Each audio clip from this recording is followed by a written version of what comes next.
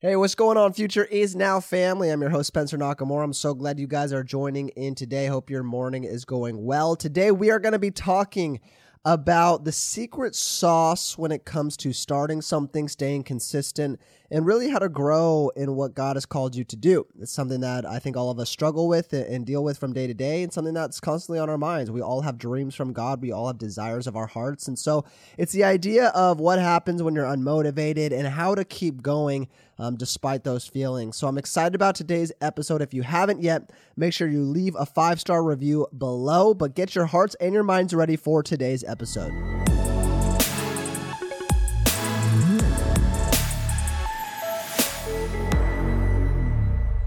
All right, so let's jump into this. You know, a lot of my episodes are pretty much inspired, and I get the ideas from people that I'm talking to on Instagram. And I do questionnaires on Instagram, and I'll get a lot of the same questions, and those are generally become the themes of the podcast episodes that I write or what I talk about or the reels that I do. And so this theme has come up a lot, and it's honestly been on my heart a ton, obviously, because I am doing this podcast and this, social media. I hate saying this word, but it's like social media Christian influencer. I guess that's what I am now.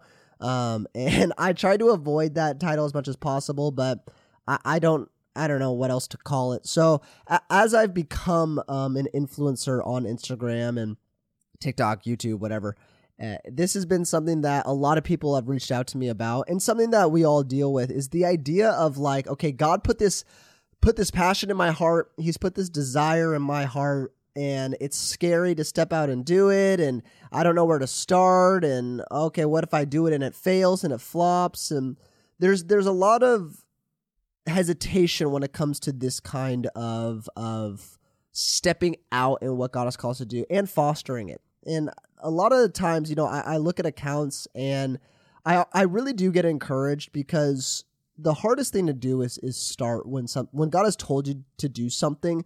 The most difficult part of it is the very beginning of like just taking a step and going for it. I know when I started this podcast, that was like the biggest issue for me, is I was caught in what will people think? Why would people listen to me? I mean, I don't really have credentials. I don't have this. I don't have that.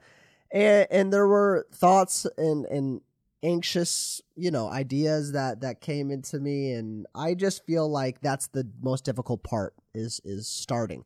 But what I want to talk about right now is the idea of getting to that place where you feel like God has called you to go. Because when we close our eyes and we really think about, okay, God, where have you called me to be?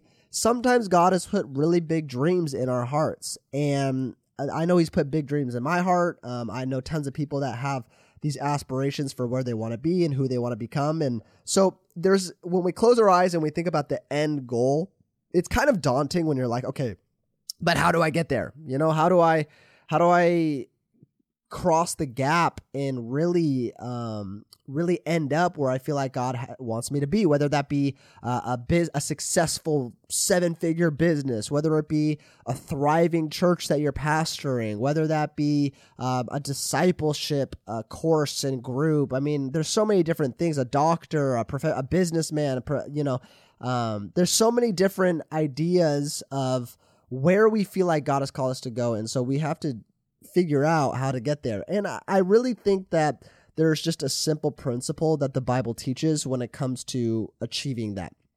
And what I will say is this is not the most sexy answer, and this isn't like, all right, here's how you have never heard of this before, and this secret method is how you can hack your way to success. I don't believe in shortcuts, and I don't really think God believes in shortcuts either.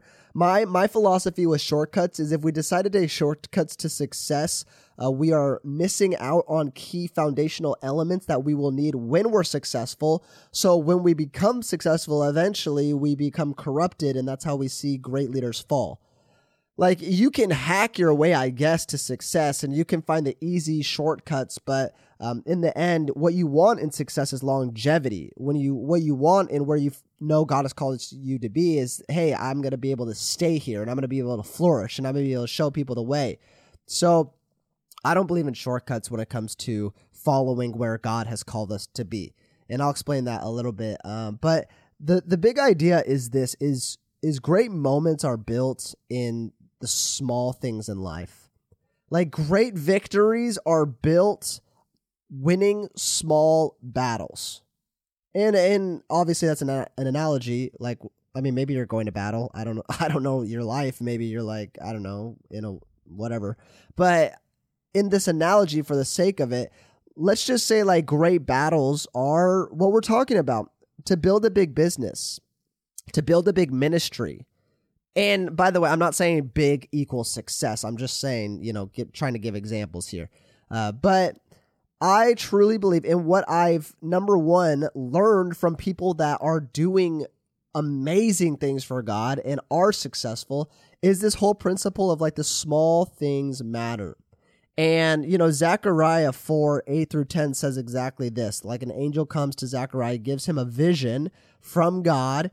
And obviously, Zechariah was, they were in charge of the rebuilding of Jerusalem. That's what the whole book is about, and the temple and gathering the scattered Israel. And Zechariah 4:8-10, he's trying to like get an idea of what this vision means that he got. And it says, then the word of the Lord came to him. The hands of Zerubbabel have laid the foundation of this temple.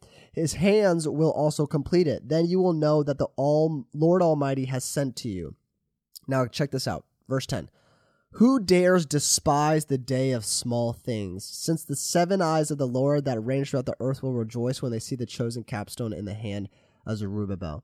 And I love this encouragement to Zechariah from the Lord, because Zechariah is like, okay, I got this vision from you, and God, you're telling me to do this. I'm not really sure how this is going to pan out. I'm not really sure how this is all going to happen. And what does God tell him? Hey, who dares despise the day of small things?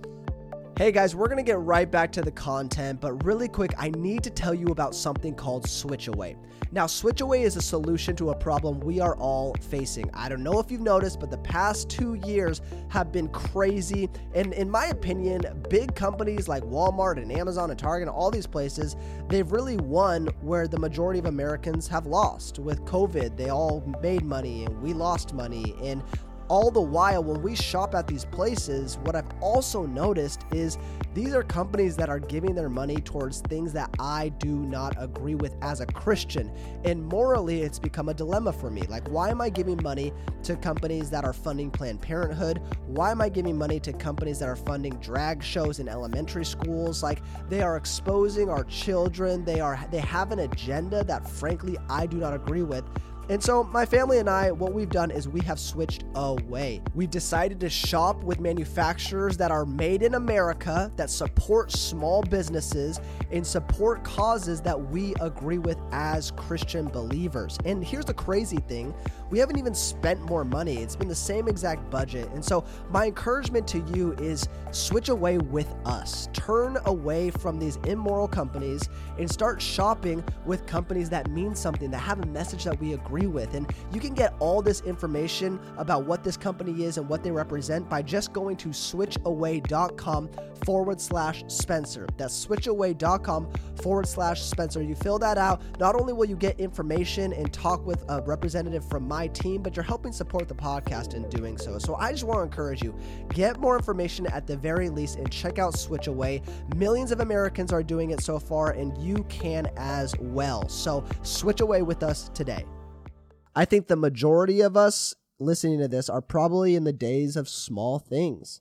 And it doesn't really matter what age you are, because as dreams are birthed into our heart, I think new vision is for us every single day. So as we get new vision for our lives, it always starts in small beginnings, small things. And so it's like, okay, how do you build a great business? Okay, one day at a time, being faithful to what God has called you to do. It's learning. It's learning from people around you, getting somebody that's already successful in it and asking them what to do. It's working on yourself. It's taking care of your body. It's eating right. It's drinking water. It's working out. It's praying. It's reading your Bible. It's getting your disciplines in place. Like, that is what leads to these great accomplishments. I think that sometimes we get so consumed with tomorrow, which obviously scripture warns us against as well. Like, hey, tomorrow is going to have its own worries. I mean, think about what we're worried with today. Like tomorrow's going to bring its own concerns, its own worries. So stop thinking about tomorrow. Why don't we just focus on today? What can I do today? And it's funny because when I look at the growth of the podcast, I mean, this is like, to be straight up with you guys, where the podcast is at is I think this is the beginning stages still. Like this is the very beginning stages of this podcast. And so when I think about the podcast and what I want to do and the ministry I want to build, it's like, how did I get here from 2 years ago? Well, I mean, I think I got here just being faithful to God, praying to him, asking for his help, learning, putting out content, sharing what's on my heart, like really, really basic foundational things. But it takes those things. Why are we despising small beginnings? And this is kind of where I want to land on. All right. The first thing I want to let's talk about this. Charles Spurgeon, labeled the Prince of Preachers. Can you imagine having that title? That is so sick. Yeah, who are you? Oh, my name is Spencer, but everybody calls me the Prince of Preachers, right? That's so cool. So Charles Spurgeon, he's a great Christian thinker, was a great Christian thinker. And so this is what he says. This is a quote directly from him. He says, "To me, it seems that it should be your glory to join the poorest and weakest churches of your denomination, and wherever you go to say, this little cause is not as strong as I should like it to be, but by the grace of God, I will make it more influential. At any rate, I will throw in my weight to strengthen the weak things of Zion. And certainly I will not despise the day of small things. Where would have been our flourishing churches of today if our forefathers had disdained to sustain them while they were yet in their infancy? Yet God accepts your little works if they are done in faith in his dear Son. God will give you success to your little works. God will educate you by your little works to do greater works, and your little works may call out others who shall do greater works by far than ever you shall be able to accomplish." I love that. He says it perfectly, like God uses our small works. And then we turn our eyes, to a practical Bible passage of, everybody cares about Moses at the Red Sea, right? Wow, look at this faith of this man. Moses is crazy. Moses, the hero at the Red Sea, was a man who had been tested and proved himself to God. Okay, let's not forget this. Moses wasn't just this, and I preach this message too, like Moses had a stutter. Wow, God can use anybody, right? Where it's like, okay, well, stuttering doesn't really matter in the grand scheme of things when we're looking at character. But Moses' character was tested, and he proved himself to God. I mean, he stood up for his people, murdering an Egyptian. I mean, obviously, he kind of screwed up murdering. But I'm just saying, like, courage-wise, he was stuck in this identity between being associated with the Egyptians and the Hebrews, and he chose his own people.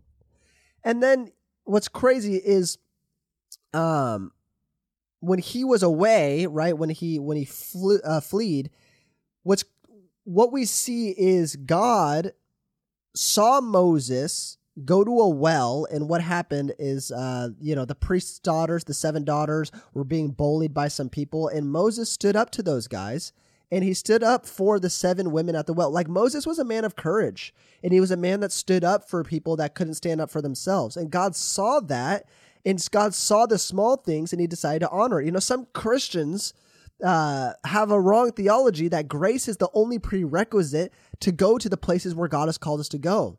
Like, grace is forgiveness, it's salvation. Grace empowers us to get there, but we are the ones that have to do the work. Because at the end of the day, God loves us, but can he trust us? Can God rely on you? God saw Moses as a man he could rely on because before he was entrusted with getting thousands of people through the Red Sea, he stood up for 7 women at the well. Trust compounds in the kingdom of God.